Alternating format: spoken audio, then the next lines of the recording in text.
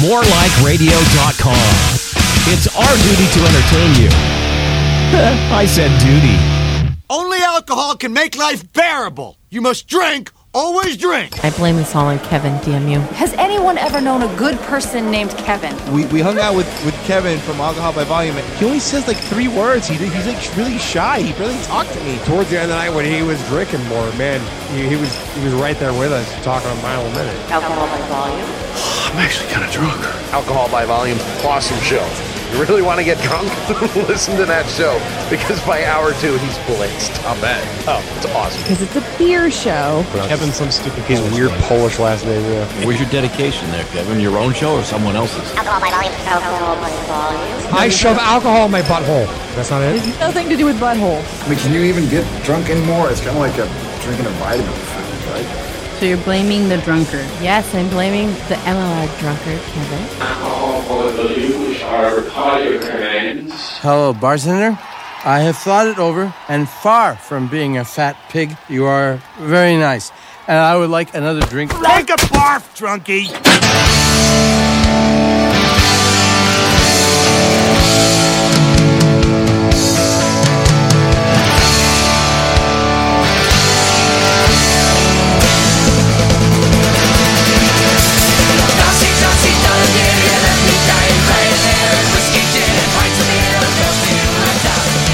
Good evening, everybody. Welcome to another fun-filled edition of Alcohol by Volume, episode number 74. If you want to call in, the number is 862-345-7125, and via Skype, it is Alcohol by Volume, all one word.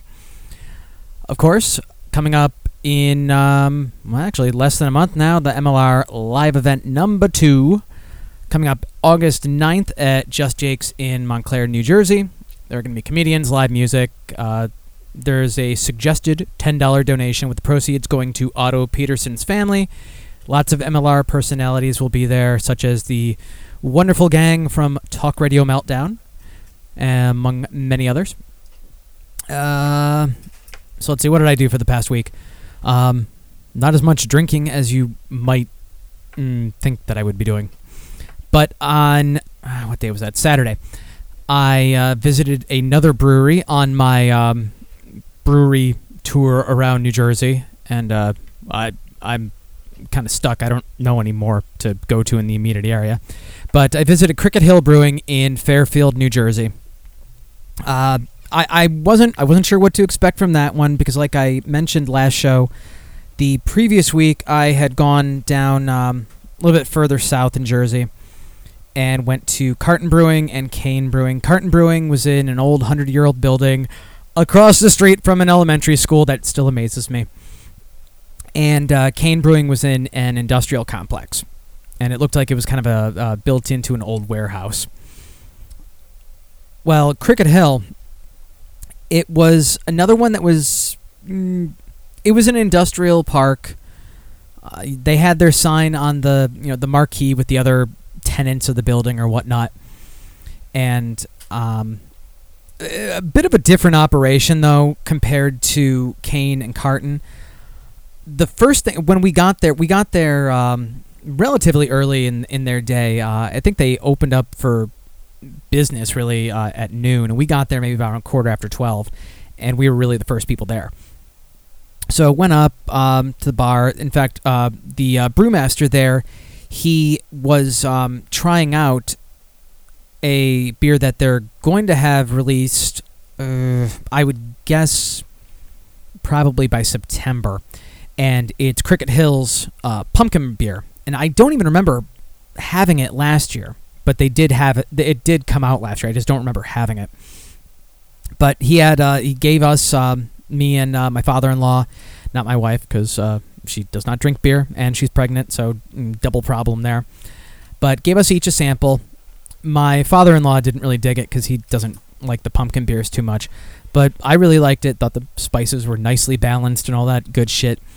But that was kind of a nice treat, getting to try a beer completely fresh from the brewery that this blend isn't even on shelves yet. So that was pretty cool. That was a little bit of a difference there. And then while we waited for the actual kind of guided tour to start, they wanted more people, so they weren't just walking us 3 around there. And more people did show up within a little while. They let us kind of go into the brewing room and just kind of wander around, check things out, as long as we weren't touching any buttons. And the big difference with Cricket Hill was that they have their own bottling line there, which I found to be pretty fucking cool. I've never seen a bottling line up close like that. And they buy all their own sterilized bottles, shunt it into the thing. It picks them up, washes them out again just in case. Oh, excuse me.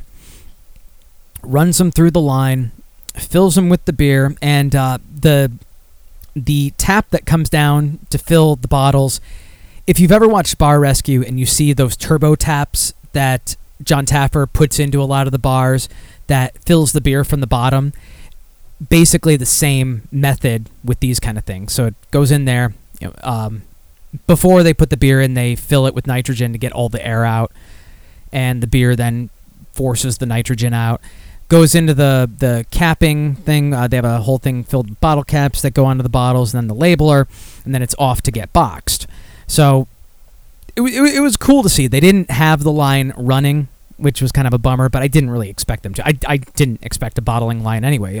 Carton, for instance, with their cans, I don't even think they have any bottles, if I remember correctly. With their cans, they actually have a truck come in to do it. And I noticed with their cans, they are labeled cans, but they're seamlessly, well, not literally seamlessly, but they attach very well to the can. You're not peeling these things off. You can feel the seam on the side of it, but if you didn't feel it there, you would have thought it was just printed onto the can like many, many other beers.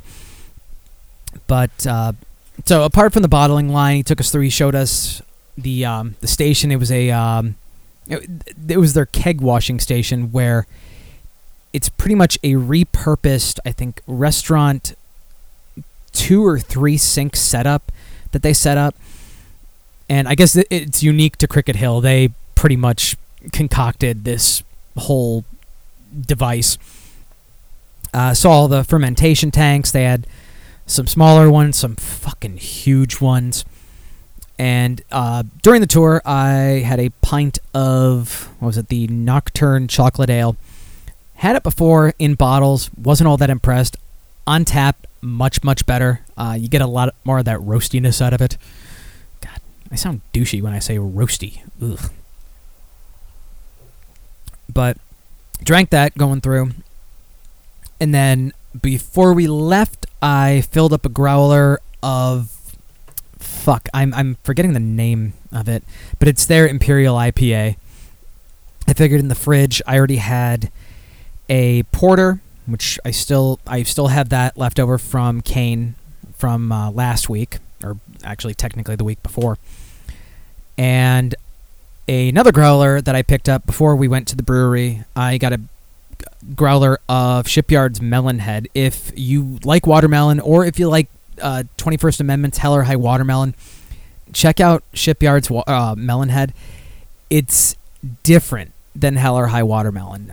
Not in a bad way, and not necessarily in a better way either. It's a different watermelon flavor, but really, really good. When I saw that they were going to have that on tap at one of the local liquor stores, I had to get it over the weekend. And since their growlers are $3 off on Saturdays, I think I got the fill for $7.99. I mean, I don't even think I could get a 6-pack of Melonhead for that much, so pretty decent deal there.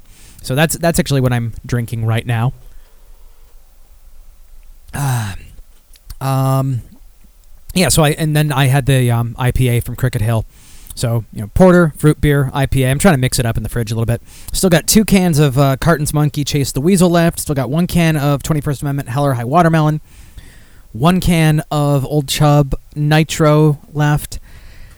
And then a bottle of Dogfish Head 90-minute IPA that I am still saving to have with those Dogfish Head brats that I actually have not made yet. I said I was going to make them last week, and I'm fucking lazy. Well, not truly lazy. I mean, I was off from work all last week, but I had a lot of shit going on. The typical running in the morning and working on making DVD copies for my videography shit and all that. In fact, I just got a shipment of blank DVDs and blank cases in today, so I'm printing more DVDs. I got an ink cartridge that I needed, so I'm printing more inserts and blah, blah, blah, blah, blah. But probably the busiest thing that happened to me last week, I decided to play in a floor hockey tournament on Friday night. Started off at about 10 p.m., and my team ended up playing 3 games. We won the first game, then other 2 teams played, then we played another game, won that game, and then the championship game, won that game, got a $10 Dunkin' Donuts gift card out of it, so that wasn't too bad. I didn't make an ass out of myself. In fact, in the second game, I actually scored the first goal of the game right off the face-off. I have no idea how I managed that. Roy Black on Crack's asking ice or field hockey. It'd be ice hockey, but just on feet and floor. So ice hockey rules and everything. Although with this tournament, what made it a little bit more interesting was that there was no icing, no offside.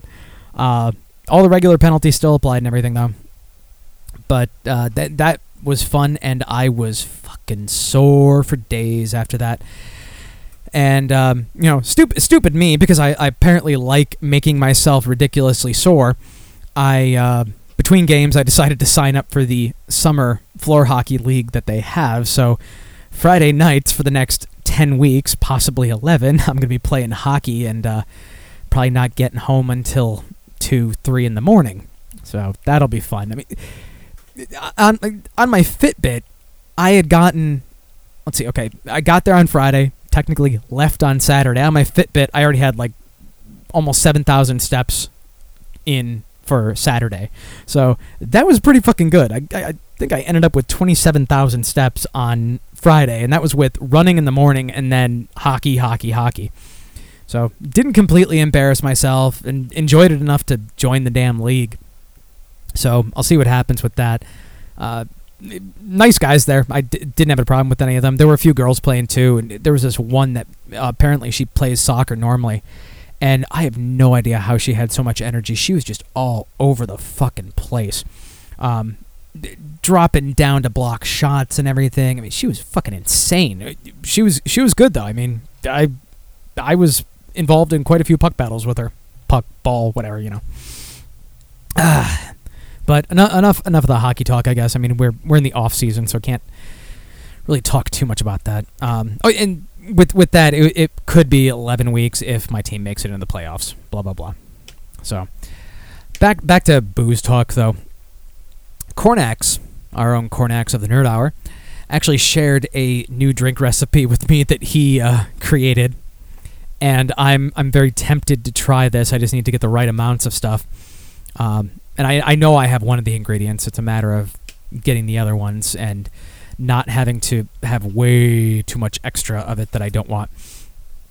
He took 1 can of Mountain Dew Voltage, and I think if I can get that in a 20-ounce bottle, I'll do that. Okay, White-ass Brent in the chat saying, only girls play field hockey, so I can see why you need some clarification. Fuck you, Brent. Your beer will be arriving, I think, either tomorrow or Thursday, sir. Be nice to me. Then again, you don't have to be nice to me. The beer's already out there in the ether for you to pick up. Ugh.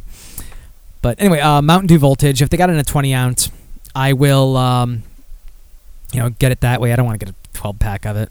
Oh, welcome to the chat, Red Sox. And if you would like to join the chat, you're listening live, morelikeradio.com.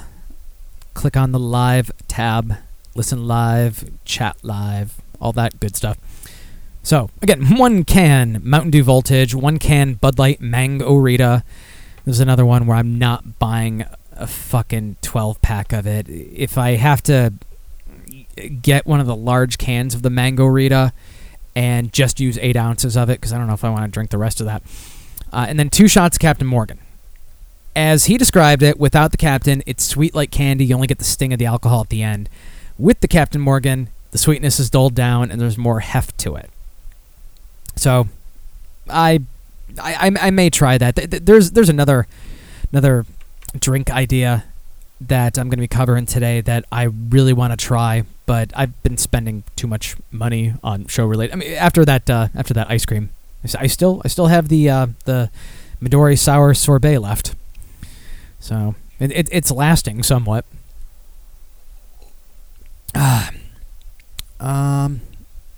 Let's see. Little news articles from BBC News. Germany-Brazil World Cup game results in 50-cent pints in Ireland pub. Well, to be fair, I mean, okay. Well, let me read through the story to give you an idea why they were 50-cent pints. A pub in Galway in the Republic of Ireland is counting the cost of German success in Tuesday night's World Cup semi-final against Brazil.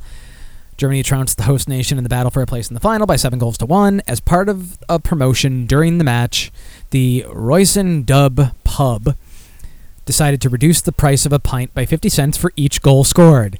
You can see the problem occurring there. See, you don't expect a total of 8 fucking goals in a soccer game. I think they were probably shocked that they even had to lower it more than $1, or not, or whatever. Whatever the monetary units, what they use, the euros, I guess, right? I think. I don't know fucking currency. The German brew Erdinger was chosen as a European offering, with the Brazilian beverage Brahma also on offer for fans watching the match. Each drink was on sale for €4 at the start of the game, but after 5 German goals in the first half of play, the price of a pint of Erdinger had dropped to €1.50 by halftime. The European team went on to score 2 more goals, meaning that customers could purchase a drink for 50 cents for the last 11 minutes of the game.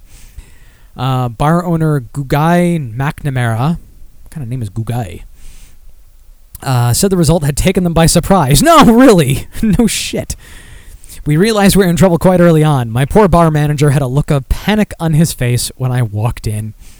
It was actually cheaper to buy a pint than a packet of crisps, but the customers were very responsible. People weren't ordering 15 or 20 pints at a time. Okay, that's fair. I mean, Irish being responsible? Wow. Word quickly began to spread on social media, and the pub was packed by the end of the match. People were flocking to us from other nearby pubs, and there was a huge uproar every time there was a goal scored. Mr. McNamara said the drinkers' windfall on Tuesday night meant there was another full house for the following night's semi-final between Argentina and the Netherlands. Luckily for him, if not his patrons, it finished goalless after extra time before Argentina won on penalties. Now, I'm curious. One of the guys, or I think it was the bar owner, he mentioned, cheaper to buy a pint than a packet of crisps there, or chips as we know them here. I wonder if this pub also served food, because they probably made a fucking killing with people packing in there. But you make a promotion like that, it may potentially bite you in the ass. You got to realize that shit.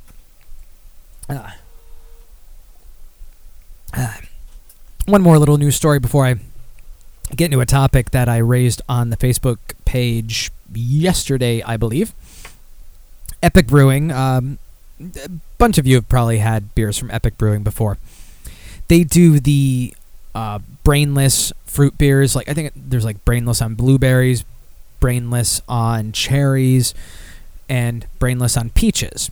Well, the brainless on peaches, apparently they had a problem with a recent batch and accidentally made a wild variety of it. So it had more of like the sour and funk to it, which it is not supposed to have. So I got this from thefullpint.com. And apparently this actually happened last year. They had been put up in December 2013. And I guess they were trying to figure out what to do with them. A batch of one of their prize beers, Brainless on Peaches, went south during barrel aging. In April, we pulled down several barrels that had been put up. Okay. They pulled them down in April, and they had put them up in December 2013. That makes sense. April, we pulled down several barrels that had been put up in December 2013, and the tasting panel came back with these nightmarish notes prohibiting the beer from blending. Part of their notes read, upon being tasted, all were found to have some off flavor. The off flavors include some or all the following: tartness from mild lactic to strong puckering acetic, uncharacteristic sweetness, horsey funk, And they obviously said they couldn't sell that as Brainless on Peaches because it wasn't their regular brew. In fact, they've won Great American Beer Fest silver medals for that beer. And they said since the beer is meant to be only clean with a faint hint of tartness from the skin of the peaches, not sour and funky, we had to reevaluate, what we were doing. So they went through, reevaluated everything they were doing, the processing, the handling for making Brainless on Peaches, so they didn't do it again, and they bunged up the off-flavor barrels for either future disposal or some other yet-to-be-determined fate. Well, what happened is they went back to the barrels early in June, found they developed a little bit more, and thought that they might be able to release this as it is. They said, the puckering with the tartness was there, the funk, the peaches, some wine flavor to it, hinting of the Brettanomyces yeast. So they selected the best barrels out of the bunch, and they're releasing it, sadly not in bottles, but releasing it as a once-off, likely never to be reproduced beer. Mainly because they don't really know what they did to fuck it up, so they don't quite know what they did to reproduce, or they don't know what they did so that they could reproduce it. They did have lab results saying aggressive wild yeast and some other acid-producing bacteria were at play in this, but beyond that, they're trying to do a little bit more research on it. Let's see. This beautiful one-off disaster we called Wild Brainless on Peaches. Ready to drink now to get this live sour beer out to market quickly for our followers to enjoy. We're releasing approximately 60 quarter-barrel kegs of beer to the market, and it'll soon be poured in their Denver tap room, as well as other places that may have Epic on draft regularly. So if you're in a location that does not get Epic Brewing on draft, you're probably never going to see this. But if you're in the Denver area, you get a much better chance of that. It makes me wish I was out there. I would love to try a taste of that, but I know there's literally no way I can do that unless somehow a growler got filled of it and sent to me, and that doesn't really sound feasible. So, let's see.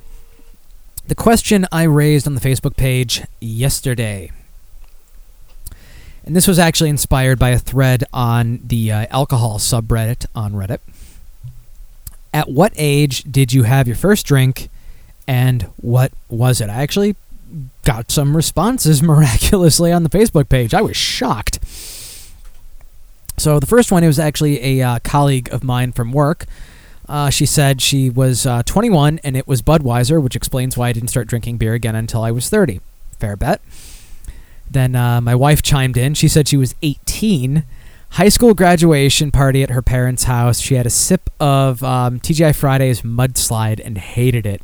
Oh, those Fridays mixes were so fucking good, though. The Orange Dream, the I'm trying to remember what the strawberry one was called, but maybe it was just strawberry shortcake, but god damn it if it didn't taste like strawberry quick.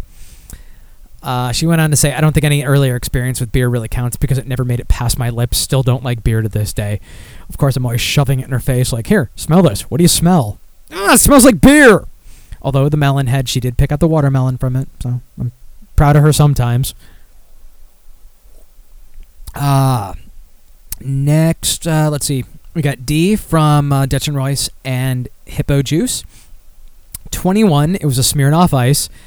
I didn't get drunk for the first time until around 28, though.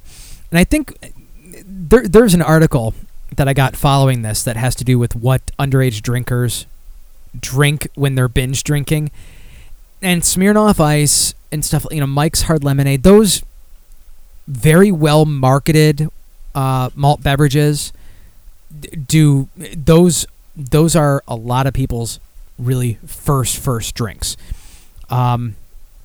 I know when I was not drinking beer and I didn't want to be like downing shots and stuff, it was always Mike's Hard Lemonade for me. Although that, at the time, that had just come out. I was 18, 19.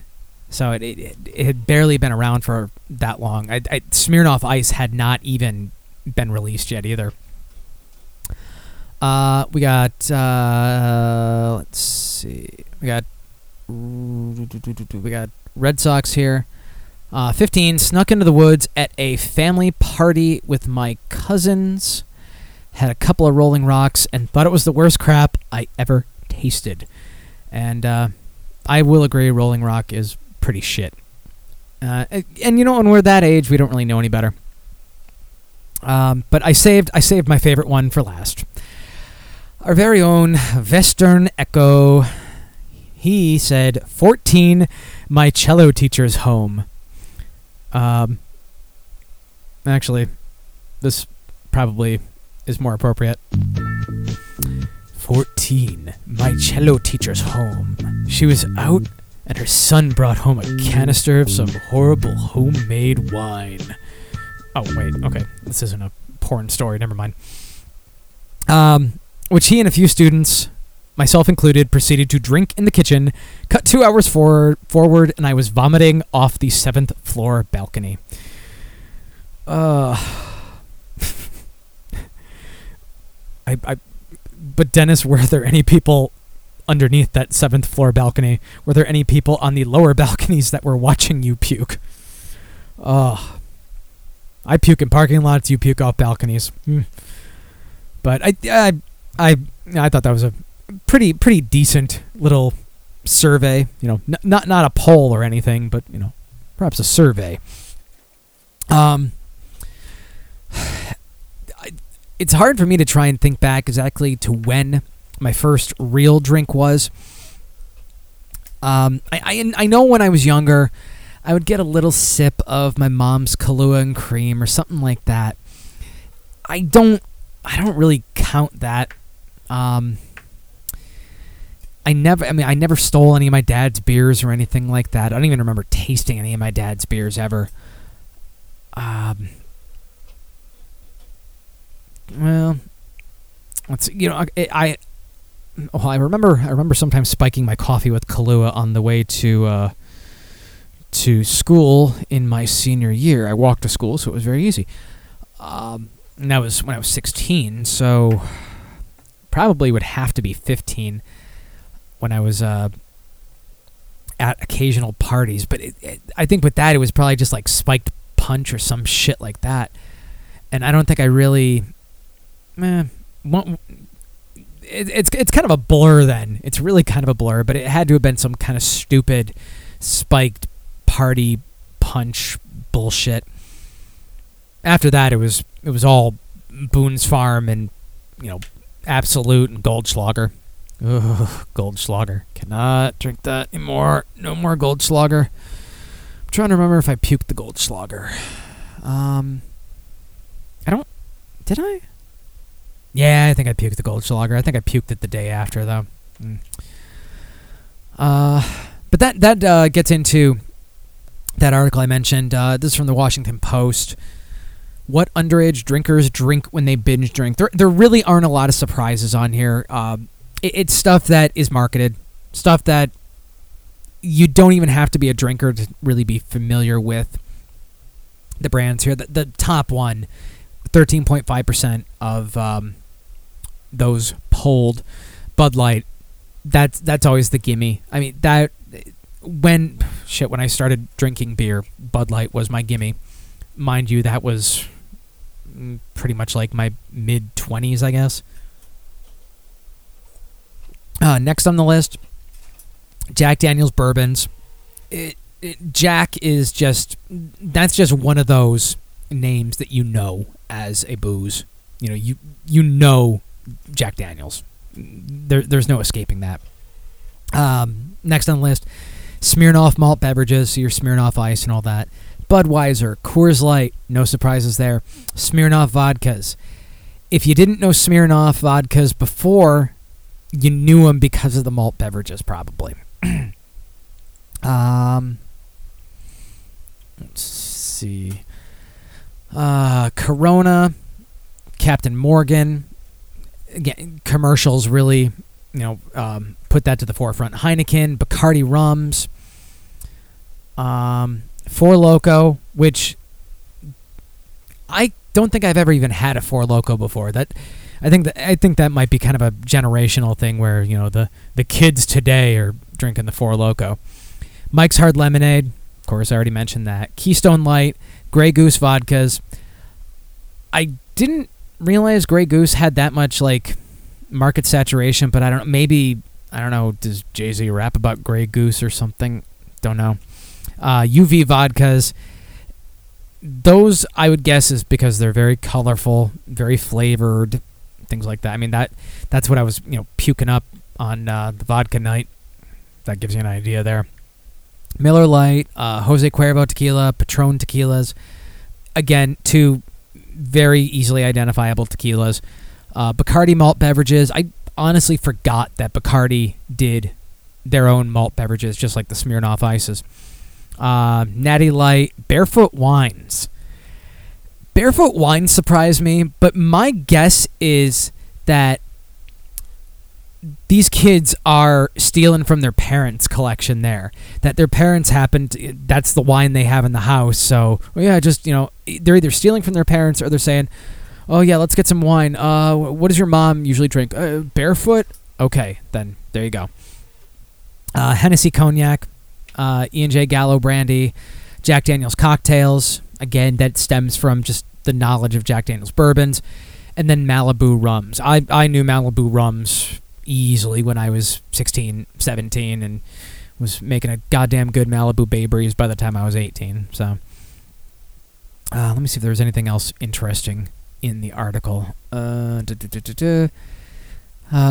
drinking among young people is highly prevalent. Well, yeah, you're young. You're like Doug Stanhope said, you're not going to fuck anything up, hopefully, that you can't really bounce back from. Unless you're, drunk driving, then you're fucked. But 67% of all drinks consumed by youth aged 13 to 20 done so as part of binge drinking episodes. They go through the brands and everything. And in the article, they basically say what I said. It's the marketing practices of the larger brands. The marketing efforts. Top 25 brands account for over 46% of all binge episodes across the nearly 900 alcohol brands included in the study. What's more, underage drinking is still tied to hundreds of thousands of hospital visits each year, and one stupid 34-year-old guy. Oof. Currently, national and state-level policies aimed at curbing underage drinking. Blah, blah, blah, blah. Underage drinking is not going away. It's always been there. It's always going to be there. The most you can do is just try and educate people to be smart and not be stupid about it. And that's about it. If you try and just completely forbid, well, what do you think the teenagers are going to do? Don't drink. They're going to drink. Don't smoke pot. They're going to smoke pot. Don't smoke. They're going to smoke. I was told, don't drink, don't do drugs, don't smoke. What did I do? Everything. So, well, I mean, I didn't do whole lots of drugs. Pot was pretty much the limit of that. Never did coke, crystal meth, heroin. Always been curious, but not enough to actually dip into that, because that's a bad idea. So let me cross that. Did that. These are a couple infographics that I came across on Reddit yesterday. I don't typically go out to the bar that much, and when I do, I really don't order mixed drinks that often, unless it's a situation where I really need a drink and they only have shit beer. But ordering drinks at a bar, there is a concept that I was completely unaware of: rail drinks versus call drinks. And there was a user on Reddit that made... Jesus Christ, these infographics got big. Okay. Let me start on the rail drinks here. What are rail drinks? And why the fuck is this so huge? Jesus fucking Christ. Okay, that's better. Oh, no wonder it was zoomed to 110%. How the hell did that happen? So what are rail drinks? Well, they are within close reach of the bartender, the cheapest brands of different liquors stored in a speed rail or well. If you watch Bar Rescue, you're familiar with the well. John Taffer, talks about it. Other names for rail drinks include well drinks, house brands, house pours. While the actual brand will vary, the liquors typically found in a rail include vodka, rum, tequila, gin, whiskey, and triple sec. Those are your standards. You could have something different in there though, but more often than not, you're going to have those 6 there. So how do you order a rail drink? You first state the type of alcohol you want, followed by what you'd like it mixed with. So you'd say you want a whiskey and Coke. You would not say you want a Jack and Coke. That leads that will lead into the call drinks there. But common rail drinks, hold on a second. Okay, sorry about that.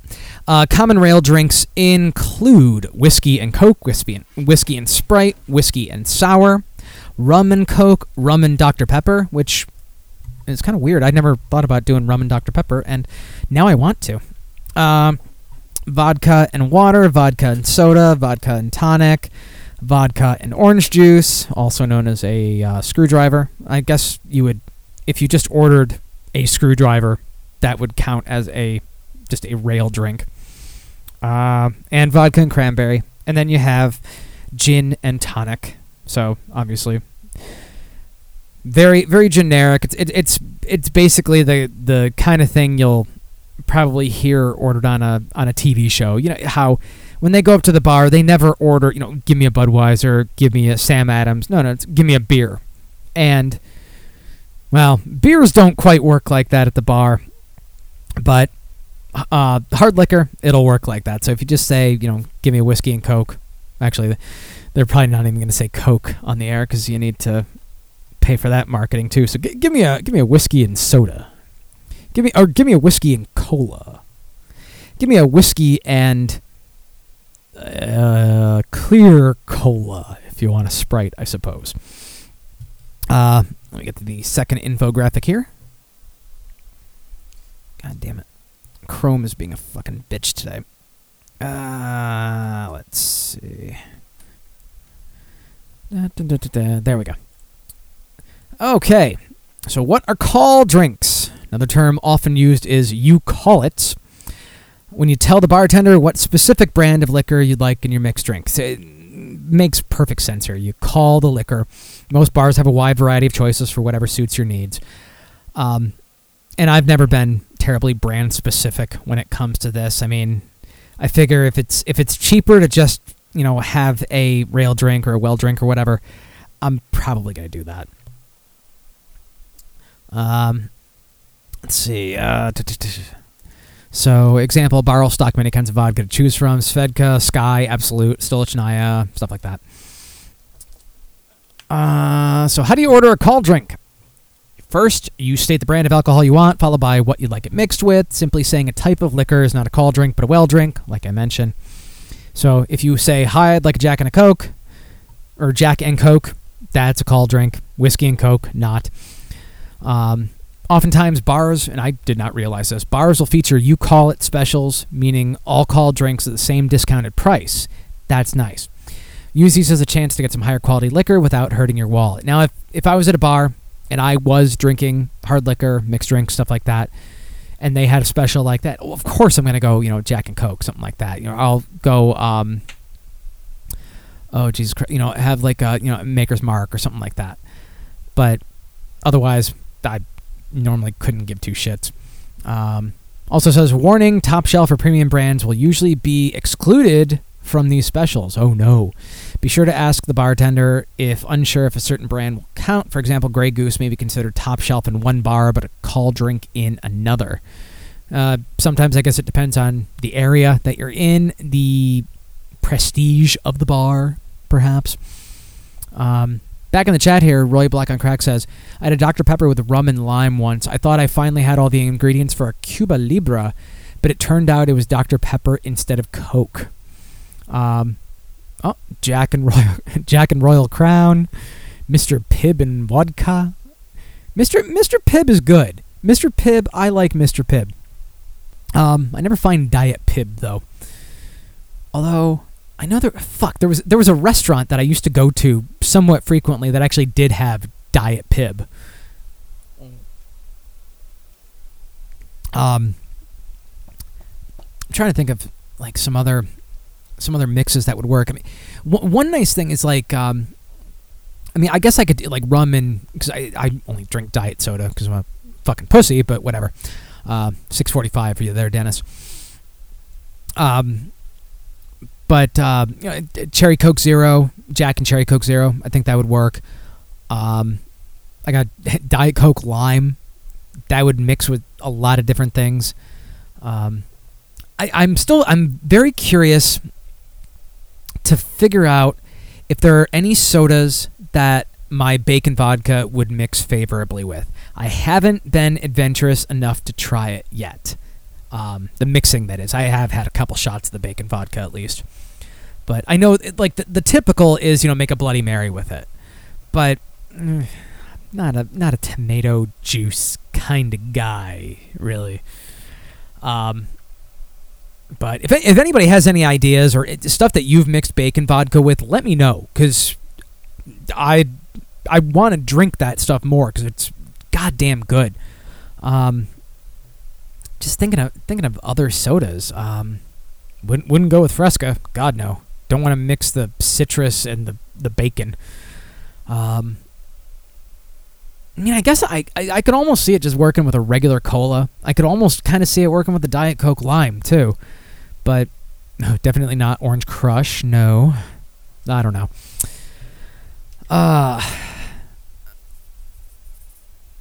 So, another thing that I didn't know. There's a lot of shit that I don't know. It's kind of obvious if you've listened to the past 73 episodes of this show, right?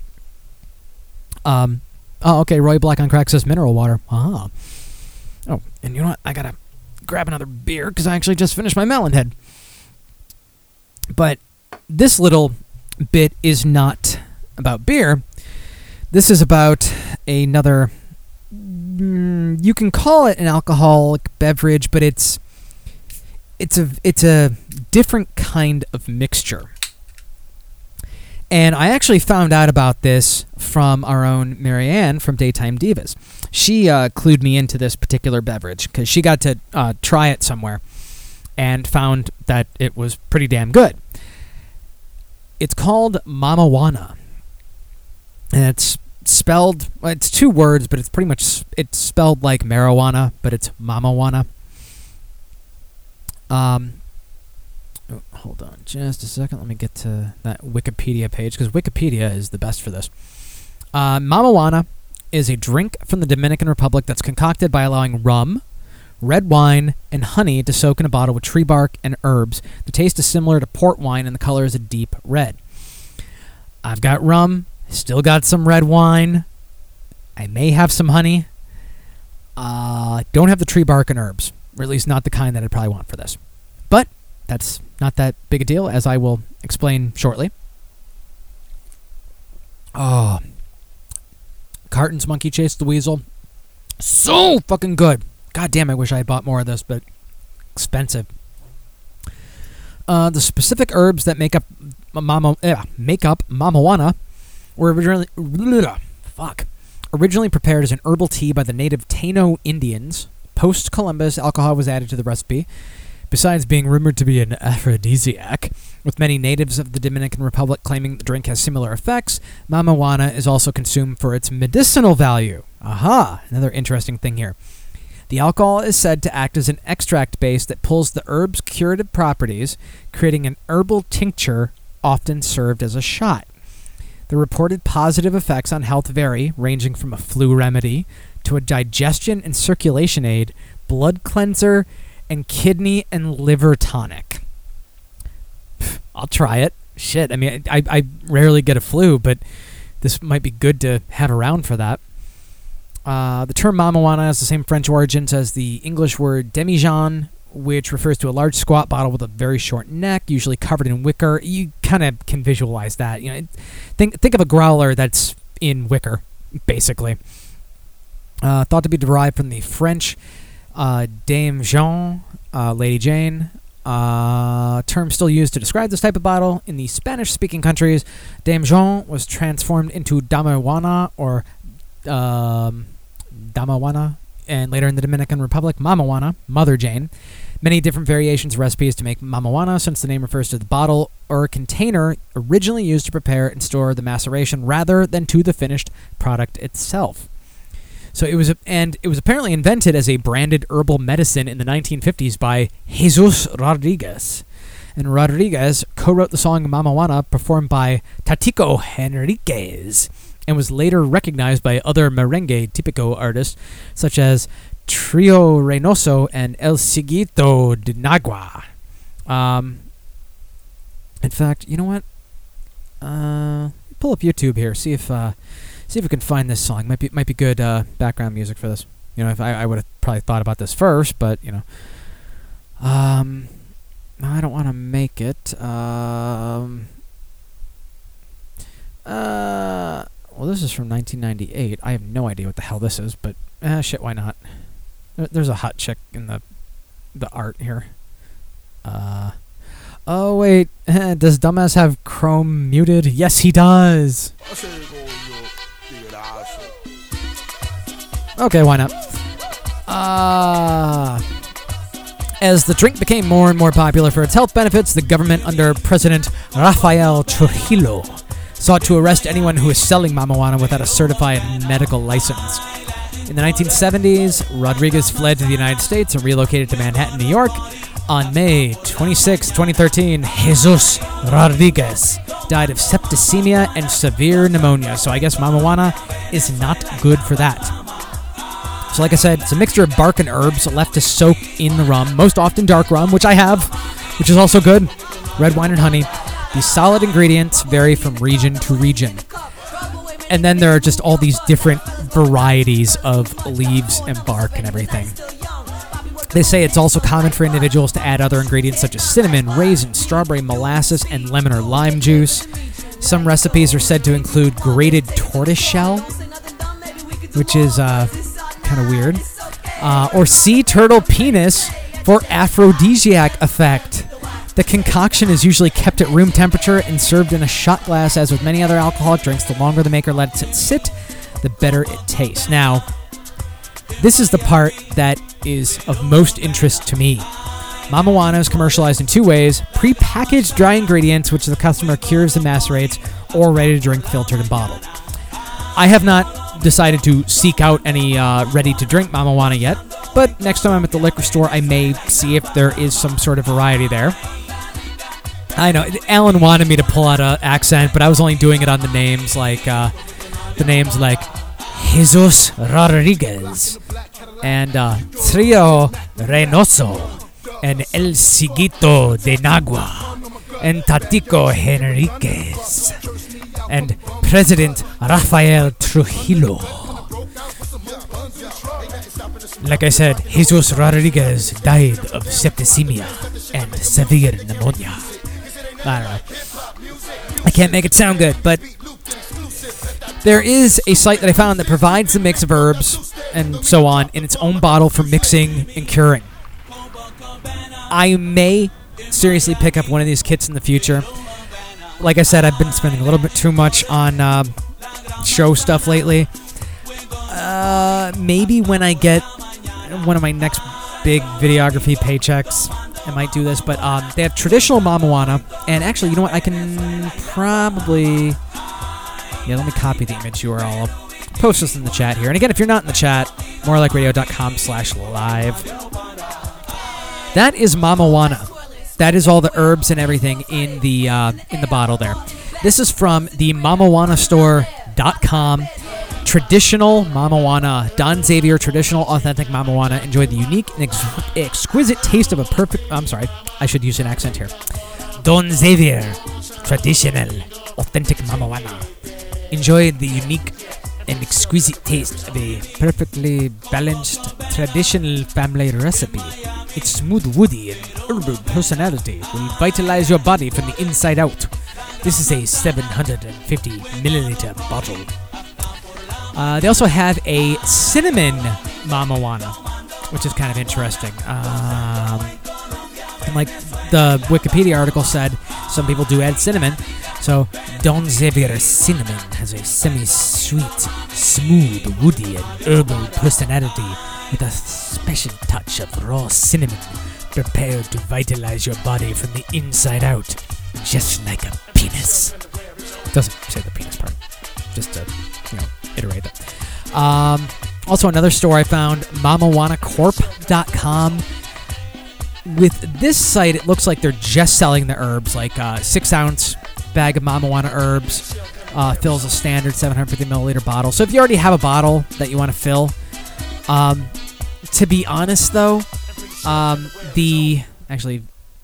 god damn it, I hate it when the music ends. Let me start that over again. The one from the Mama Juana store, that was $29.95 for that bottle with all the herbs. At the Mama Juana Corp, god damn it, I'm tired of saying Mama Juana. You can get the 6-ounce bag of the herbs for $20, and then it's another $6 in shipping. So, they sell, Jesus Christ, they sell a commercial and party animal-sized plastic jug with dispenser for $325. To be fair, it is a 14-liter. Oof. But these are some other images here from this other site. Red Sox, are you laughing at my bad accent? I was losing it for a second there, and it almost went French. Ugh. And if you want to look up this hot song, it's Grupo Mama Juana and Angie Martinez, Tomando Mama Juana from 1998. Angie Martinez. Let's search Google for her. Oh shit! Wait, is this the same Angie Martinez that was on Hot 97? And now she's on Power 105. What the hell? I didn't know she was like... If that's the same one, I'm trying to figure this out now. Former rapper and actress. Son of a bitch! Wow, she looks different than she did in 1998, apparently. Oof. Age is a little bit of a bitch to her. I mean, she still looks okay. I mean, don't get me wrong, and still stick my cock in there, but just might have to leave the lights off a little bit, I suppose. What the fuck? What? Enough of this fucking music. God damn it! I feel like I should go out and have some Mexican at this point. Yeah. Why the hell isn't Kitty listening, for that matter? Come on, where is she? But so I may make myself some Mama Juana in the future. It would be good for the show, and I mean, I already have the rum, already have the red wine. If I need to get honey, that's cheap, so it'd be like a $30 investment or whatever. So that's not too bad, and it would I assume last for a while, considering all my hard liquor seems to last for a while. I don't drink as much as you people seem to think I do. Well, hard liquor, beer, yes. In fact, my fridge rarely goes without beer for even a single day, because I have that much of a problem. I completely admit that, and I admit that freely. So, yeah. With that, Alcohol by Volume, Kevin Show. Hey, it's the name of the show. Hey, more like radio, less like crap. Want more alcohol by volume? Because I'm kind of drunk for this shit nuts. Download past episodes at morelikeradio.org. Join the Facebook group at facebook.com/group/alcoholbyvolume. Like the Facebook page, facebook.com/MLR alcohol by volume. And follow along on Twitter at MLR_alcohol. I find your drunkenness very unappealing. I am drunk, or I wouldn't be talking to you. Looking to go to the biggest internet radio live event on the Eastern Seaboard? Well, go to the second annual More Like Radio live event, a tribute to Otto Peterson. Saturday, August 9th from 1 to 4 p.m. at Just Jake's in Montclair. Come see your favorite comedians and possibly Mersh if you could get a ride. $10 suggested donation. All proceeds would go to benefit the Otto Peterson family. August 9th from 1 to 4 p.m. at Just Jake's in Montclair. Talk Radio Meltdown. I literally think I got an Instagram. I think I posted 1, possibly 2 photos, and I haven't touched it since. Both of beer. No, actually, one of them was of... his balls. It never ends. Talk Radio Meltdown every Friday from 4 to 6 p.m. Eastern on morelikeradio.com. Hey, smokers, you stink. I'm not talking about your character. That's a given. I'm talking about your clothes. It's time to kick the butts and move over to something more pleasant. I'm talking about e-cigs from Smokeless Image. They're cheaper than cigarettes, don't smell, and are available in a wide variety of flavors ranging from mints, fruits, desserts, or the traditional tobacco flavors if that's what you want. Simply go to tinyurl.com/MLRsmoke for all your vaping needs. That's tinyurl.com/MLRsmoke. Hey, you feel classy on Monday nights? Welcome to the slit party. Yes. Okay, maybe not. Listen to Marianne. Oh my god, I would take the shits over throwing up anytime. And Kitty. Yeah, and you know what I like doing is sucking the cream out. Wait, what the hell is this show about? That's a bad vagina. And I'm supposed to listen to this train wreck. Why? Their show is so funny. Oh my god. Well, if you say so, Kitty. So, when am I supposed to tune in? How about like a Monday night at 9? Okay, sounds good. Anything else I should know? Better out through the mouth than the butt, right? I think I'd rather have it out through the butt. God, they don't pay me enough to do this goddamn shit. Daytime Divas, Monday, 9 to 11 Eastern, only on More Like Radio. Penis, penis, penis, penis. Penis. Hey, are you absolute garbage? Let me guess, an alcoholic, a drug addict? When was the last time you were even out of your house? Well, why don't you join us for The Red Show? We're all about personal betterment and self-esteem. I want to do, maybe like City Meets the Swamp, something. I hope it ends up with the fucking city getting eaten by a goddamn alligator. Ambassadors of peace, at any income level. That's what we do here. We're all about olive branches. No, you're a fucking white trash asshole. You're about Olive fucking Garden, okay? One thing we don't forget is how important our fans are. Is there anything more you want to say about any of these cocksuckers that are listening? No, I don't think so. Okay. And we recognize the struggles and hardships of our friends. We don't give a fuck. I hope you relapsed. Burn in hell, bull. Oh my God, what are you I meant I love you, bro. Get better. So come join us live Wednesday nights and experience functional substance abuse on The Red Show. Only on More Like Radio. You're doing some things with Enya, correct? I hope you end your life. Now get off the microphone while I talk to my pal. Mr. Turtle, how many hosts does it take to make a podcast as good as the Shy Kids podcast? I ain't never made it through a whole episode. Ask Mr. Owl. Mr. Owl, how many hosts does it take to make a podcast as good as the Shy Kids podcast? Let's find out. A 1, a 2, a 3. 3. How many hosts does it take to make a podcast as good as the Shy Kids podcast? The world may never know. I said 3, motherfucker. The Shy Kids podcast. Saturdays, 2 p.m. Eastern, 11 a.m. Pacific at morelikeradio.com. We are the Shy Kids. See it right there. It's done. Theme song. You know, at the start of the last episode, we went through different nationalities, you know, and now people know that we're Irish. And now people know that we're all shite at accents as well. But I was wondering, is it prejudice to not make fun of, like, all of the countries? Where are you going for here? We'll name check every country on the show, that way no one can be mad. How about that? I could do Swedish. Oh, yeah, well. Birdie. And to the Italians? Papa da poopy. Papa da poopy. Okay. To the Mexicans? Hey man. Spain?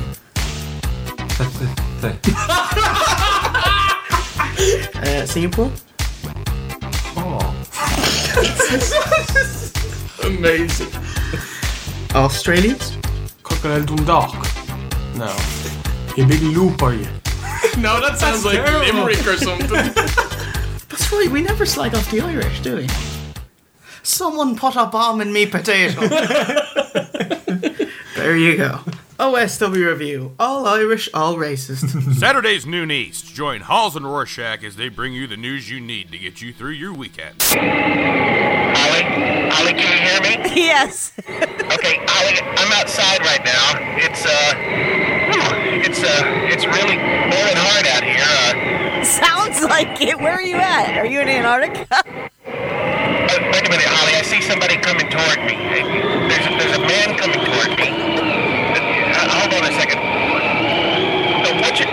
What are you doing in my yard? I'm getting too old for this shit. Oh my God, it's Danny Glover. Danny Glover's in my yard. I just want to say that this snowstorm is a bunch of fucking bullshit out here. I'm going to let you go back in the house, Rorschach, because the sound effect is about to run out.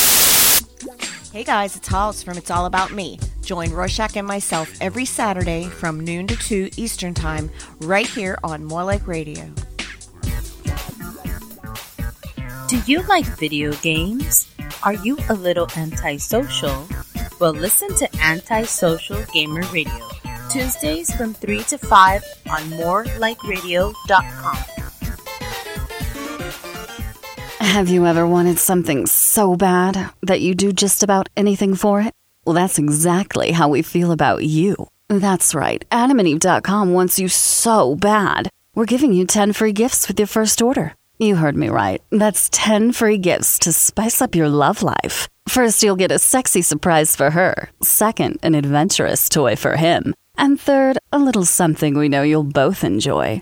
Plus, you'll get 6 full-length adult movies on DVD. And number 10, free shipping on your entire order. That's 10 free gifts for you shy types who've never tried Adam and Eve before. Just go to adamandeve.com and select any one item. It could be an adventurous new toy, a sexy piece of lingerie, or anything you desire. Just enter offer code DEAL48 at checkout, and you'll get all 10 free gifts, including free shipping. That's offer code DEAL48. That's DEAL48 at adamandeve.com. Talk Radio Meltdown presents Chatty Wampus, a side project of Talk Radio Meltdown, featuring me, Jack Gill, and Nicole Mossy. Oh my God! It's an hour of covering topics that we didn't get to during the most recent episode of Talk Radio Meltdown, but with a more focused approach, or at least that's what we're trying to do. You can hear Chatty Wampus live on morelikeradio.com every Saturday night from 8 to 9 p.m. Eastern. Podcasts of the show will be available at talkradiomeltdown.com. If you've already subscribed to Talk Radio Meltdown on iTunes, the new episodes of Chatty Wampus will be posted right there, so you won't need to subscribe to a new feed. Talk Radio Meltdown presents Chatty Wampus every Saturday night from 8 to 9 p.m. Eastern on morelikeradio.com. A ton of lineup stronger than Owen Hart's safety harness. morelikeradio.com. Other internet radio stations are gay. Now, Mark is going to be at the Ice House in Pasadena this Sunday, and in addition to Mark being a comic, he is also the host of a popular podcast. Oh, hold on. There is no such thing as a popular podcast. Ooh, zing. Sorry, but actually I got a pretty good listener base, and, I used to do radio, but I prefer podcasting, a lot more freedom. Oh, so you prefer not to make money? That's like me preferring to have a small penis. Oh, by the way, if you do have a small penis, you might be eligible to see Miley Cyrus in our contest. Teeny weeny Miley go. You can see the website for details. Yeah, I'd take a pay cut not to have to say that. Well, how do you make money? Do you have to drum up your own advertisers? Well, some of them come to me, but basically, yeah. Yeah, Heidi, it's not like you can pull butt plug advertisers out of your ass. Well, at least I get to choose my advertisers. Who are you pretending to believe in today? A check cashing place or a website for dudes who cheat on their wives? Mark, let's get real. Okay. You do the show out of your garage. Well, it was my garage, but now it's, Hey, Jose, could you cut the front yard? I'm trying to interview Carrot Top. It's cute.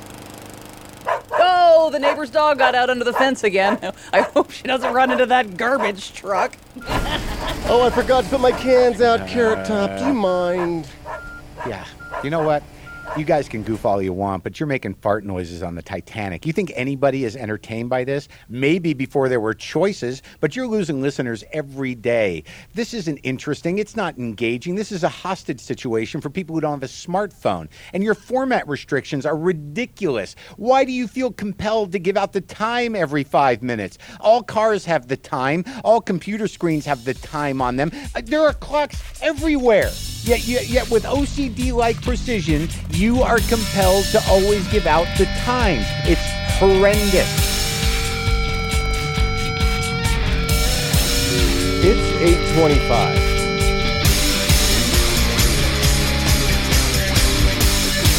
Hour number 2 here on Alcohol by Volume on More Like Radio. Jump into the live chat, morelikeradio.com, and click on the live tab at the top of the page there. And if you want to Skype in, Alcohol by Volume, all one word, or if you are on a telephone, and why is there an ant on one of my monitors? Fuck you, ant. Wait, no, not that ant. No, God, I'm gonna get hate tweets. God damn it. It was actual, bug on my monitor. That's what it was. If you actually want to call in from a telephone, 862-345-7125. Welcome back to my few loyal listeners. This shit show here. Damn, there was something I thought about over break, and I completely forgot what it was. And that's how my brain works. So I'll just get back into the news here. It's from NewEnglandBrewNews.com, a site that I did not know existed, but now I'm very curious about it. The Harpoon Brewery announces that effective August 1st, it will become an employee-owned company. Interesting idea. It makes you wonder if other craft brewers may follow suit on this one. So this is their press release from July 10th out of Boston, Massachusetts. The Harpoon Brewery, brewers of Harpoon IPA and UFO beers, and if you have not had their, was it the Big Squeeze? Or, fuck. See, I gotta look this up now. UFO, grapefruit, Harpoon, UFO Big Squeeze Shandy. That's the one. If you haven't had that before, check it out. Very, very, very good.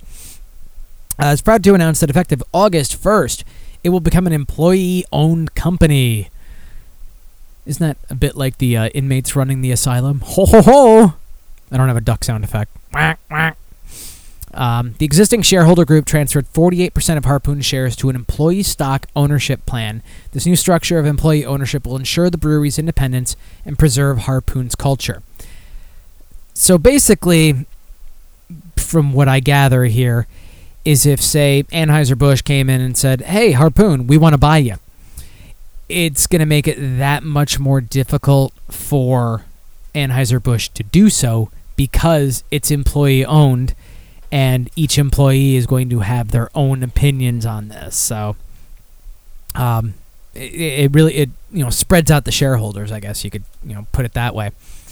Employee ownership is the embodiment of what Harpoon stands for, says Harpoon co-founder Dan Kennery. Our success as an independent craft brewer is attributed to our outstanding employees and the wonderful culture we have at the brewery. The ESOP, the Employee Stock Ownership Plan, strengthens our commitment to our employees, our culture, and to making and sharing great beer.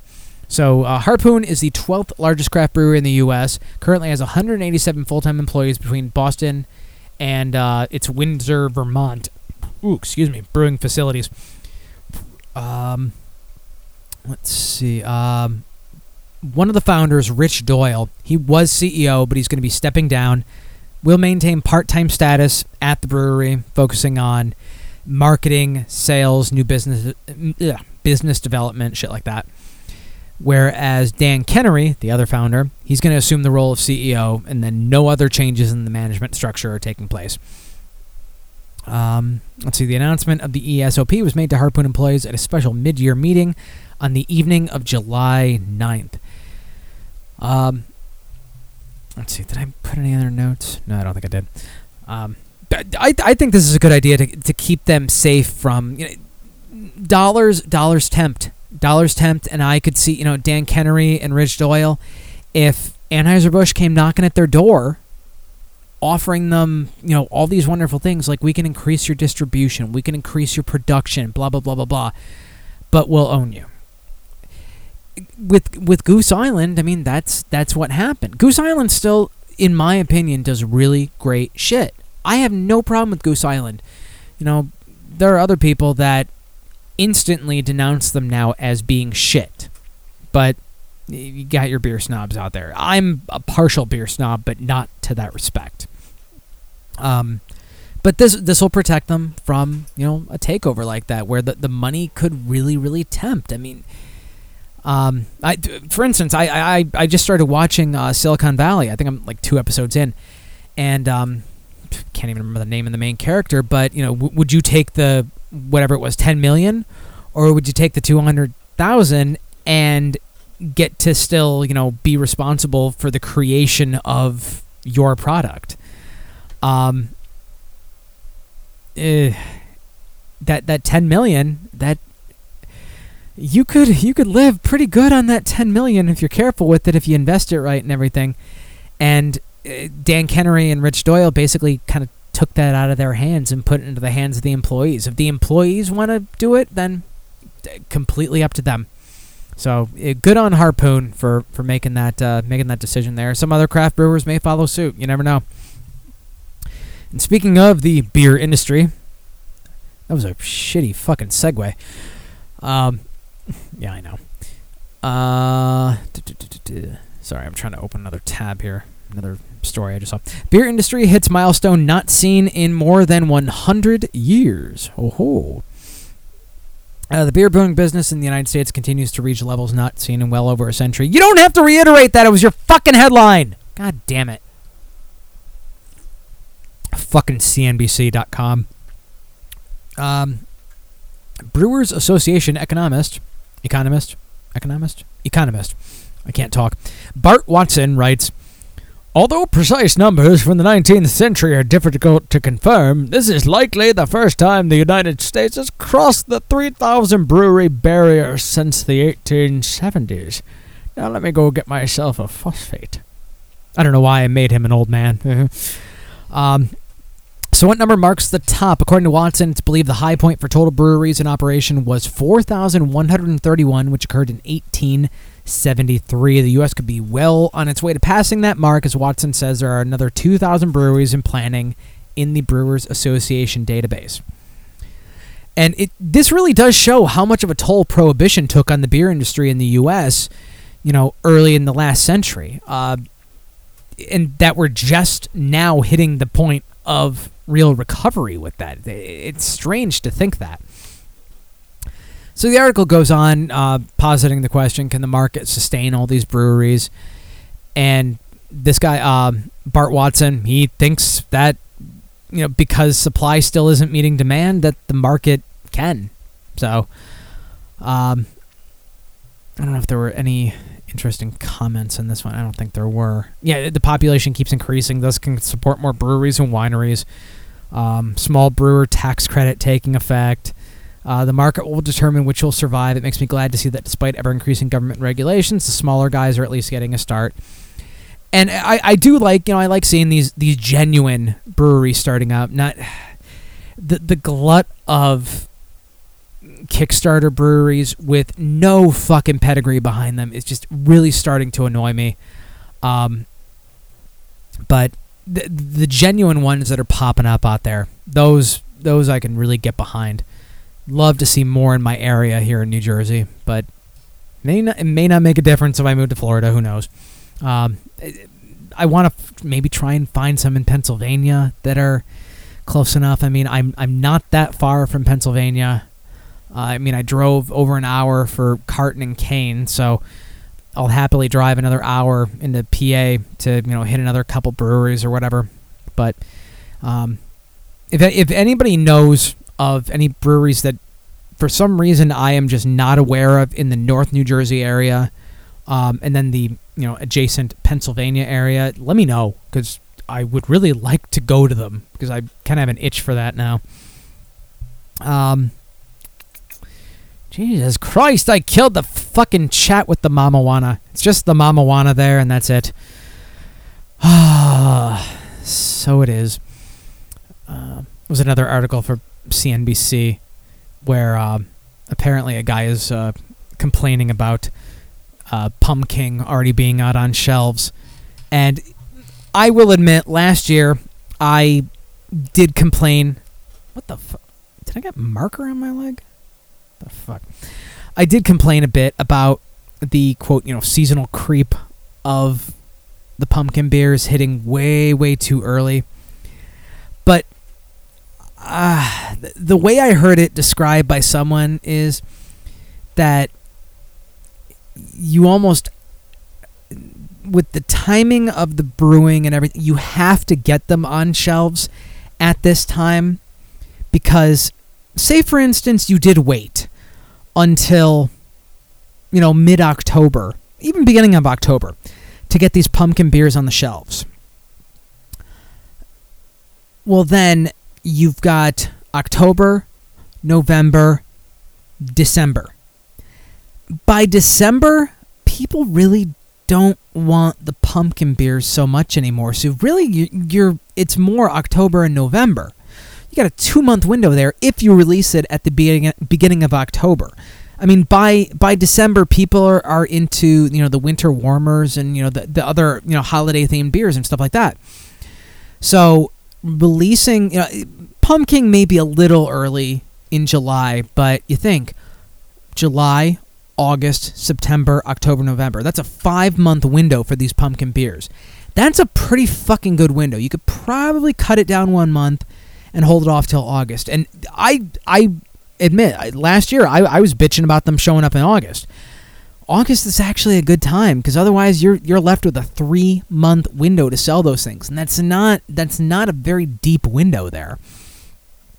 Let me see what else, if anything else says in this article. Nah.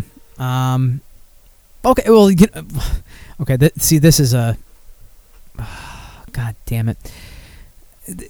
These commenters are fucking retards here on CNBC. I mean, okay, this first one is fine, even though that's not really enough to probably release for people that want to age a bottle and open it in 3 to 4 months.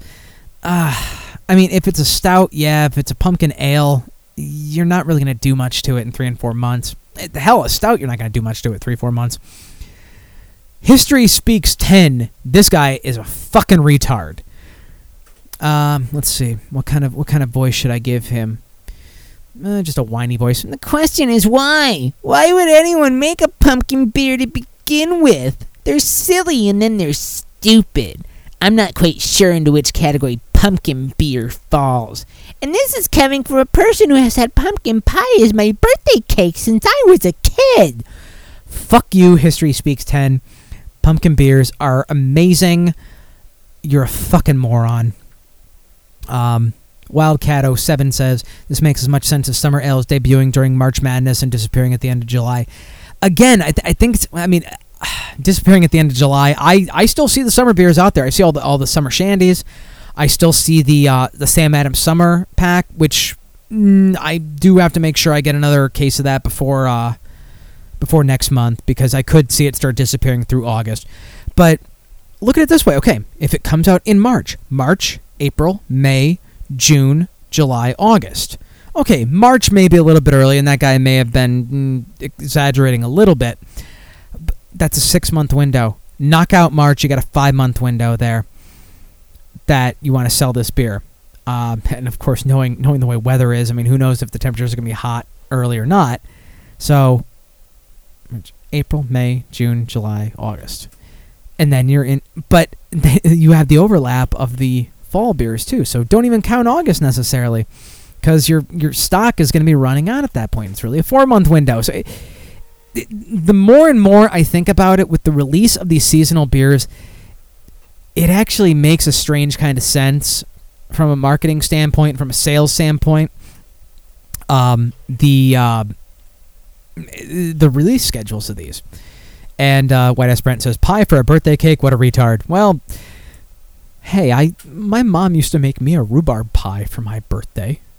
Rhubarb pie is kind of special, though. Rhubarb pie is a little bit different. Pumpkin pie is for fucking Thanksgiving. So that guy's a fucking retard. My pie's awesome. Or you get a Mrs. Fields cookie cake. Oh, those things are goddamn good. But these days I'm fine with just a slice of it. Don't need the whole fucking thing because I don't want to blow back up again. And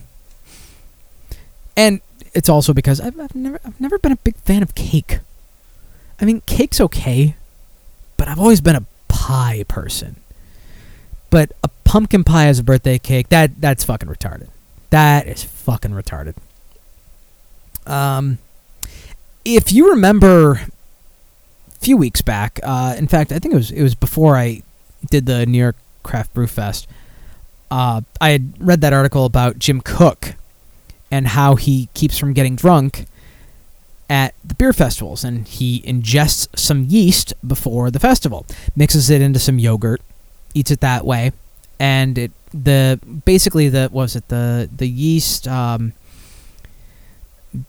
yeast kind of intercepts the ethanol or whatever. I'm not going into the science. The article will do it.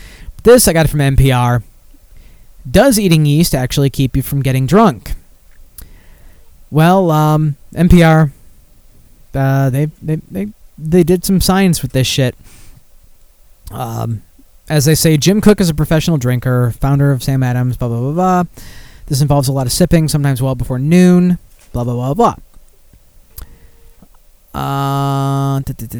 Yeast has an enzyme just like our own livers and stomach linings that can break down alcohol. But we were dubious. Ooh. Yeast makes alcohol from sugar. If it were good at degrading it, wouldn't it eat up all the ethanol in wine and beer? Though there's been plenty of research showing that food in the stomach slows the absorption of alcohol into the bloodstream, we couldn't find anything on yeast doing the same thing. So, what they did a study here, and they did 3 separate tests. 2 beers and nothing else. 2 beers plus Jim Koch's yeast and yogurt method before each one. And then 2 beers plus 16 ounces of water before and after each one. Okay, seems a pretty fair study there. So before each test, they fasted for 8 hours, ensured their stomachs were empty, there'd be no question of food potentially interfering with the results. For each round, they drank the same 2 beers. Sierra Nevada's Torpedo IPA over a period of 15 minutes, then followed by Lagunitas IPA over another 15 minutes. So those beers are between 6-7 ABV. And the goal, find out whether eating yeast mixed with yogurt or drinking extra water while drinking would suppress their blood alcohol content, the only true measure of drunkenness, since our sense of it varies so much physically and psychologically from person to person. Now that said, I mean, Jim Koch, blood alcohol content is so subjective too. I mean, I honestly think that someone can be drunk on 0.08, whereas another person may not be. I'm not talking legally speaking. I think 0.08 is bullshit for the most part. But there are probably some people, some very tiny girls that 0.08, yeah, they're probably kind of fucked up there.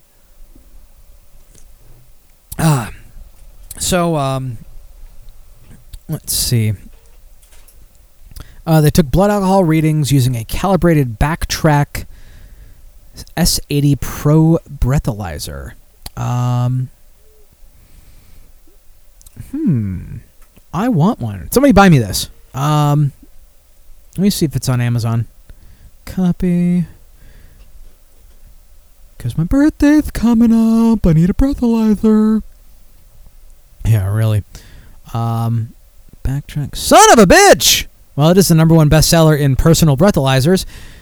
And it is $130 Amazon Prime shipping. 4 stars out of 5. And to wish list, let's add it to my tech stuff wish list. Yeah. Okay. Just a little bit for me there. So they took the readings with that breathalyzer. Let's see. So they have the people's names here. Michaeline? What the fuck kind of name is that? Blood alcohol concentration by hour. And fasted with nothing but beer and fasted with yeast and yogurt the lines on the graph are almost identical on this one. No, I can't. Okay, I thought it might have been a JPEG or something, but it's not. Fasted with water actually found them at a lower blood alcohol percentage, which is kind of weird. Let's see. With the nothing but beer, it was a shade over 0.08.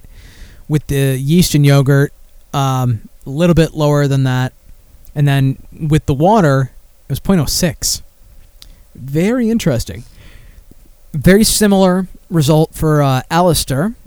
In fact, the water was a little bit closer this time. 0.04 with the water, about a 0.05 with the yeast and yogurt, and closer to 0.06 with just beer. And then Eliza, most of hers were up near 0.08. In fact, the yeast and yogurt and the water were pretty much identical, and the nothing but beer was above that. So they went on to say, as scientific as we could manage, our test involved just 3 people of average weight in their mid-30s. We don't claim to be a representative sample, and even among the 3 of us, you'll see there was variation in how much alcohol we absorbed and how quickly it entered and left our bloodstreams, but a few conclusions were clear. Yeast and yogurt doesn't slow down the absorption of alcohol very much, perhaps only a tad, but drinking a bunch of water before and between beers might have a slightly bigger effect on peak blood alcohol content than the yeast-yogurt combo. I'm curious if you blended the two. If you do the yeast-yogurt combo and you drink the water. They didn't think to do that. I'm curious about the effects of that. I don't have a breathalyzer, so I can't really do these tests myself. So anyone wants to get me a breathalyzer, I can do them.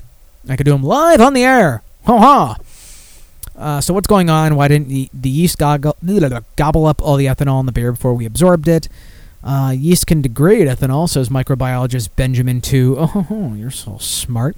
Of the University of Texas Southwestern Medical Center, but they love other sugars, glucose, maltose, more. When those sugars are around, the cells turn off the genes needed for alcohol degradation. So basically, the yeast isn't degrading the alcohol or the ethanol as much as Jim Koch apparently seems to think that it does. Excuse me. Neurobiologist George Koob, who directs the National Institute on Alcohol Abuse and Alcoholism, says that Jim Koch's technique falls more in the urban legend category than into science. Basically, we think that probably yeast is delaying the absorption of alcohol because any foodstuff or anything you take that occupies the stomach lining is going to impede the absorption of alcohol. Jim Koch, and he didn't claim it was for everyone. He says, I can't say it works for everyone. It works for me. And you know what? If Jim Koch's biology is as such that it works for him, fine. Who's to say it wouldn't work for me? It may not work for me. It may work for me. These 3 people, it clearly did not work for them, but that doesn't mean that it's, a 3-person study is not completely definitive. And then talking with the water, they were saying the water dilutes the alcohol in your stomach. Okay, that would make some sense there. They also say we wouldn't really recommend pounding 32 ounces of water with each drink. It's unpleasant to put that much liquid in your body in such a short time, not to mention potentially dangerous. Oh, come on. I drink fucking 64 ounces every day in my work day, and sometimes more than that. I mean, I can chug a bit of water with a drink, too. Another key finding is there's a sweet spot in getting buzzed around 0.04 blood alcohol content. No shocker, better to underdrink than overdrink. The closer you get to 0.08, the more likely you are to be impaired. See, I do prefer the buzz than the full-on drunkenness, because with the full-on drunkenness, I get depressed and introspective, and I put myself into a very, very bad mood where I will leave Twitter, leave Facebook, leave WhatsApp and all the other forms of social media and whatnot, and just go sit in my bedroom and sob silently to myself. So, 0.04. See, and if I had a breathalyzer, I'd know, okay, I got to stop drinking for a while because I'm at the happy spot. See, if you want me to be happy, you might chip in for a breathalyzer for me, guys. I'm putting hints out there. Most of you know my name. You can find my goddamn Amazon wish list, I'm willing to bet. Let's see if there are any interesting comments on this. I'm pushing my news articles as far as I can go today because I have very, very few new releases and reveals today. Real life guy who has yeast in his stomach. Oh yeah, okay. Yeah, we remember that guy that was basically brewing beer in his stomach.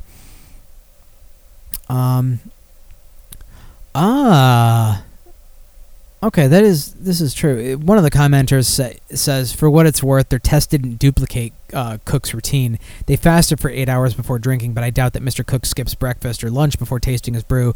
They should have found out what Mr. Cook prefers for breakfast and lunch on work days and eaten that before doing the yeast thing. But somebody commented they weren't trying to duplicate Cook's routine, just the impact of yeast. He doesn't claim that his routine helps, claims the yeast with yogurt is what keeps him level on drinking days. And then, this Don Laughlin, I like what he's saying here. Even if the yeast thing is rubbish, 2 6 to 7% beers in 30 minutes is too much, too fast. They should have tested a beer every hour or at least every 30 minutes to give the yeast time to react with the sugars. That makes sense because consider at a festival. You're not drinking... Okay, you'd have to... In 30 minutes, you would have to have... Assume a festival gives you 2-ounce samples. You would have to have 6. Jesus Christ! You would have to have 12 samples in 30 minutes, which isn't out of the realm of possibility. And I'm talking, what Jim Cook would be doing at a festival or a tasting or something like that. He's not pounding them down that quick. If you've been to a beer festival, you know that sometimes, especially given some crowds, it would be an unnecessary effort trying to pound down that much in 30 minutes. That's a sample. That's a sample almost every 2.5 minutes or so. You're not enjoying the shit at that point. So I don't think Jim Cook would be doing. Maybe 12 ounces within 30 minutes. So I don't know. I think they kind of fucked up this experiment a bit. Nothing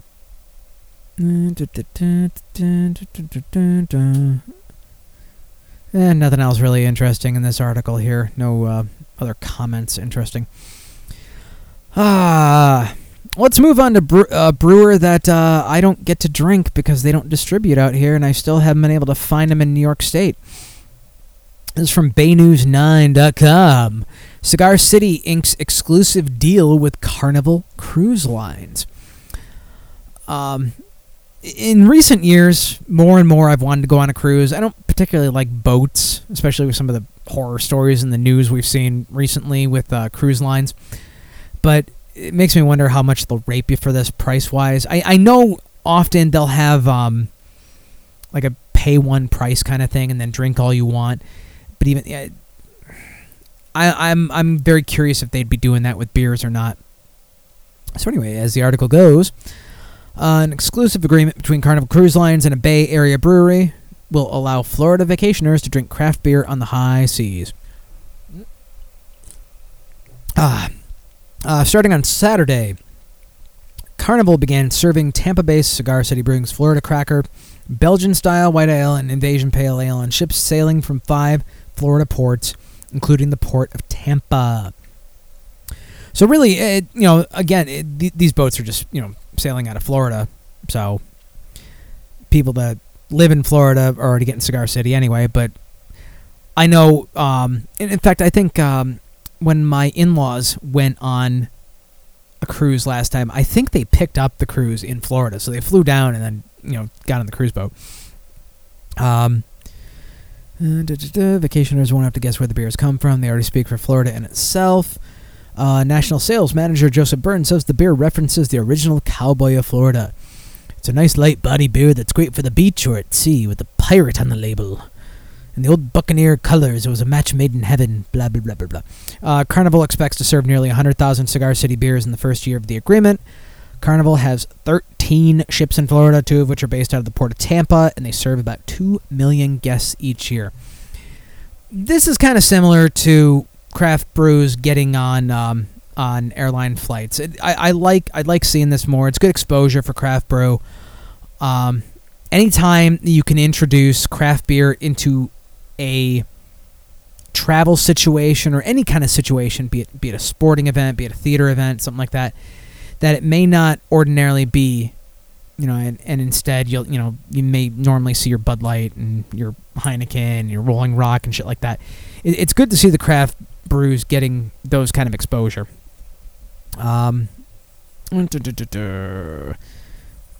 Another scare tactic article. This one from Medical News Today. That sounds like a reputable source. They've been around since 2003. Wow! Alcohol does not benefit the heart, claims new study. So another study saying alcohol bad versus the other ones that say alcohol okay. A new BMJ study. I'm assuming that's some kind of medical journal, but I don't know from where. But finds that even among people who drink only light to moderate amounts of alcohol, reducing consumption can improve heart health, reduce body mass index, and bring down blood pressure. Study defines light to moderate drinking as consuming 0.6 to 0.8 fluid ounces of alcohol a day, or 17 to 23 milliliters, which is roughly what a 175 milliliter glass of wine contains. Wait, what? Light to moderate drinking is 0.6 to 0.8 fluid ounces a day, or 17. That can't be 0.6 to 0.8. They must mean 6 to 8 fluid ounces, because 0.6 to 0.8 ounces. Who the fuck drinks 0.6 to 0.8 fluid ounces? Ugh. Fucking stupid ass people. 155 researchers from the UK, continental Europe, North America, and Australia. Blah, blah, blah. They found that people with a particular gene consumed 17% less alcohol per week, were less likely to binge drink, were more likely to abstain from alcohol altogether than non-carriers. These lower alcohol consumers typically had a 10% average reduced risk of coronary heart disease, lower blood pressure, lower body mass index. Now, wait a second. Are we sure that it's reliant on the alcohol that's causing this, or is it their particular gene that is reducing the risk of coronary heart disease, lower blood pressure, lower BMI? These researchers say they concluded that reducing alcohol consumption across all levels of consumption is beneficial for heart health. How the fuck did they get that out of this study? That particular gene throws the whole fucking study out of whack. I don't know. I'm trying to remember if there was a... Yeah, I think there were... God damn it, there were comments here. I think I did have it. Did the study consider the unique gene these lower drinkers have might be causing the health benefits in other ways? Is the only effect of the gene lower alcohol consumption? If not, then I don't know if this provides a definitive conclusion on the matter. I'm all for healthy living. I'm just curious about their consideration of extraneous variables and the robustness of their conclusions. And that is completely true. Another person has same problem with this article. I mean, this sounds just really suspect. Of course, somebody... Alcohol is no benefit. Posted by KB on July 11, 2014 at 10:20 a.m. People rush to defend their glass of day habit because, after all, they don't want the conscious guilt of knowing they may be doing themselves harm. I know people in their 60s who down their Lipitor or Farins, etc. each day and still think they can acceptably drink a glass or two a day. It's ludicrous to think about. They take pills to lower the chance of a cardiac event, but then go to dinner parties to drink. Ooh. Of course, then I found another article from vgulp.com, Gulp Mag blog. Why drinking alcohol is not that bad after all. Takes care of your heart. Moderate consumption of alcohol has been associated with raising levels of high-density lipoprotein or good cholesterol, which are in turn related with greater protection against heart diseases. Live longer. Drinking in moderation can actually add a few extra years to your lifespan.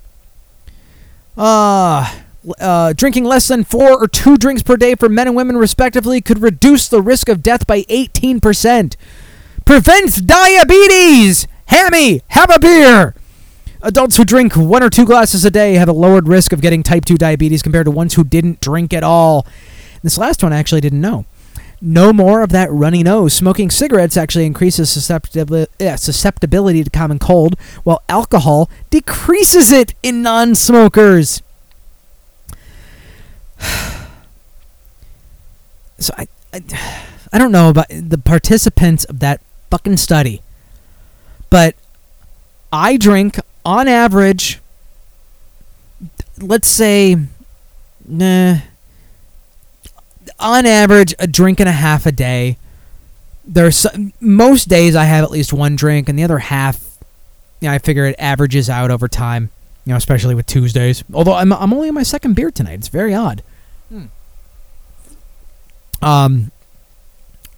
But I've still been managing to lose weight and body fat percentage while drinking all this time. If an undisciplined dumbass like me can manage that, I mean, I've been pretty much consistently drinking since I started my show back in January of last year. And yeah, I had some weight gain, but it was also because I was eating shit food. I don't blame it on the beer. It was the shit food. Lost the weight. I'm starting to trim myself up a bit. I can actually almost kind of see some abs on my stomach here. It's amazing. The belly is starting to disappear. And guess what? I still drink my, 1 to 2 beverages a day. My body fat percentage is going down. My weight is either going down or staying within a 3-pound range. So I am convinced that study is fucking bullshit. It does not look like it was reviewed very well at all. But look at what we do in the medical industry. Ugh. All stupid. Stupid bullshit. Hey, I did call it a beverage. Roy Black on crack. Nigga called it beverages. You know what? One last news article before I get into the new releases and reveals, I guess. I don't know. I may end 5 minutes early or something because I'm fucking tired tonight. I don't know why. Could this pill treat alcoholism? This is from the Daily Mail UK. Once-a-day tablet should be offered to heavy drinkers to help curb their addiction, experts say. Alcoholics should be offered a once-a-day tablet on the NHS, I believe, the National Health System, to help them curb their addiction, health officials have said. The drug nalmefene should be made available to heavy drinkers. The National Institute of Health and Care Excellence, the acronym is NICE, said in new draft guidance. Around 600,000 people across England and Wales could benefit from the drug in their struggle against alcohol addiction, the drugs manufacturers Lundbeck estimated. Oh, of course the drugs manufacturers are going to say that. They're not going to tell you that it could potentially kill you, right? Of course not. Ass is falling asleep. What the hell? It's a problem when you have a bony ass like mine. Ugh. The drug helps to reduce the craving for alcohol by controlling the reward mechanism in the brain. Interesting. The draft guidance from NICE states that nalmefene should be available as an option for those who are heavy drinkers, but not those who require immediate detoxification. Experts said the drug could be prescribed to those alcoholics who have already taken the first steps on their road to recovery by seeking medical advice. Alcohol addiction is a serious issue for so many, said Professor Carol Longson, director of NICE's Health Technology Evaluation Center. Oh, they don't have a fun acronym there. That's just HUTEC. Those who could be prescribed nalmefene have already taken the first big steps in their fight against their addiction by visiting their doctor and taking part in therapy programs. We're pleased to be able to make draft recommendations which can support people in their fight. Let's see if any comments are pissing people off. Oh, geez. Will other life-saving drugs be made available for people who do not bestow ill health on themselves? Let's see. An alcoholic is a very different person from a heavy drinker. For an alcoholic, 1 drink is too much, and 100 drinks isn't enough. Yeah. Ooh, that's fucking deep. That's deep there. Most heavy drinkers know when they've had enough, but sadly, an alcoholic can't get enough of their poison. It's a very serious illness. Disappointed to see so many commenters here with glib and superficial answers. Telling ill people to pull themselves together simply doesn't work, isn't helpful, and reveals considerable ignorance about the nature of addiction. That is a fair point, and I guess I'm probably not an alcoholic because, I'm a heavy drinker. That is what I am. I am just a heavy drinker. And I've just heavily drunk my second beer of the evening. And to show that I'm not an alcoholic, yeah, who do I need to prove it to? No, I don't know if I'm going to crack open a third one tonight. I mean, it's 10 minutes before 8. I don't know if I really need another one. See, I'm responsible, goddammit. I'm not going to get more into those comments. I got another few articles that I can probably pull next week. Believe me, I'm always still God damn it, I ran out of ink again. Jesus Christ. Fucking printer. I'm printing out my DVD inserts, and there are 8 separate cartridges in this goddamn printer, which is nice, and it sucks. It's nice that, you don't have one of those old 3-color cartridges that when the yellow goes, it's fucking dead.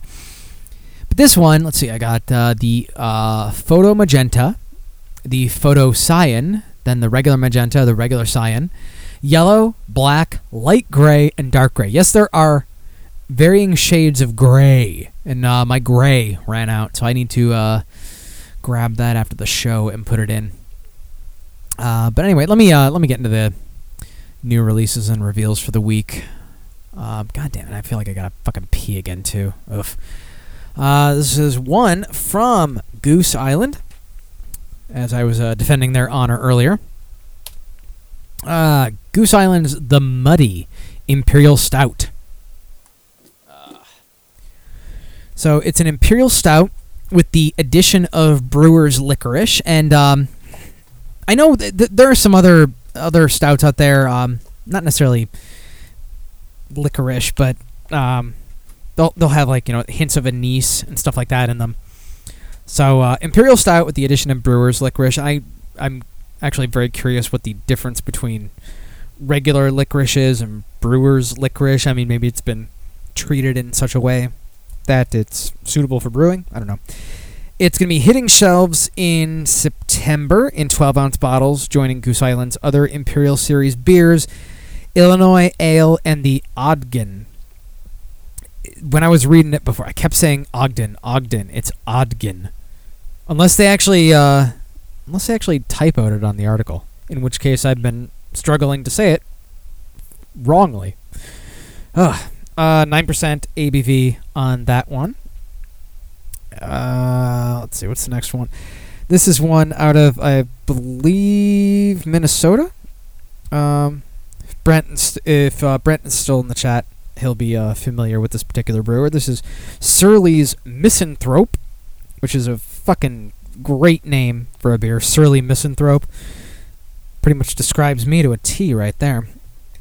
Oh yeah, I should probably get the label art for you fine folks in the chat there. This is a beer label I actually really, really like. Wish I got Surly out here. Maybe I'll have to try and bribe Brent to send me a bottle of this. Surly Misanthrope, Belgian-style saison aged in oak barrels with Brettanomyces, so it ends up as an American wild ale in style. Yes, yes. So that's totally my kind of taste there. Going to be 750 milliliter bottles, arrival and ABV still to be determined. And then the last one I got for you, this is one I actually picked up today. A little bit of a surprise, but the news on the winter beers are starting to perk up a bit. This one's from Anchor. Anchor, famous for their steam beer. New winter seasonal from them. It's their winter wheat. It's a dark winter warmer with a blend of 5 wheats from Belgium, Germany, the Midwest, and a family farm 75 miles away from the brewery.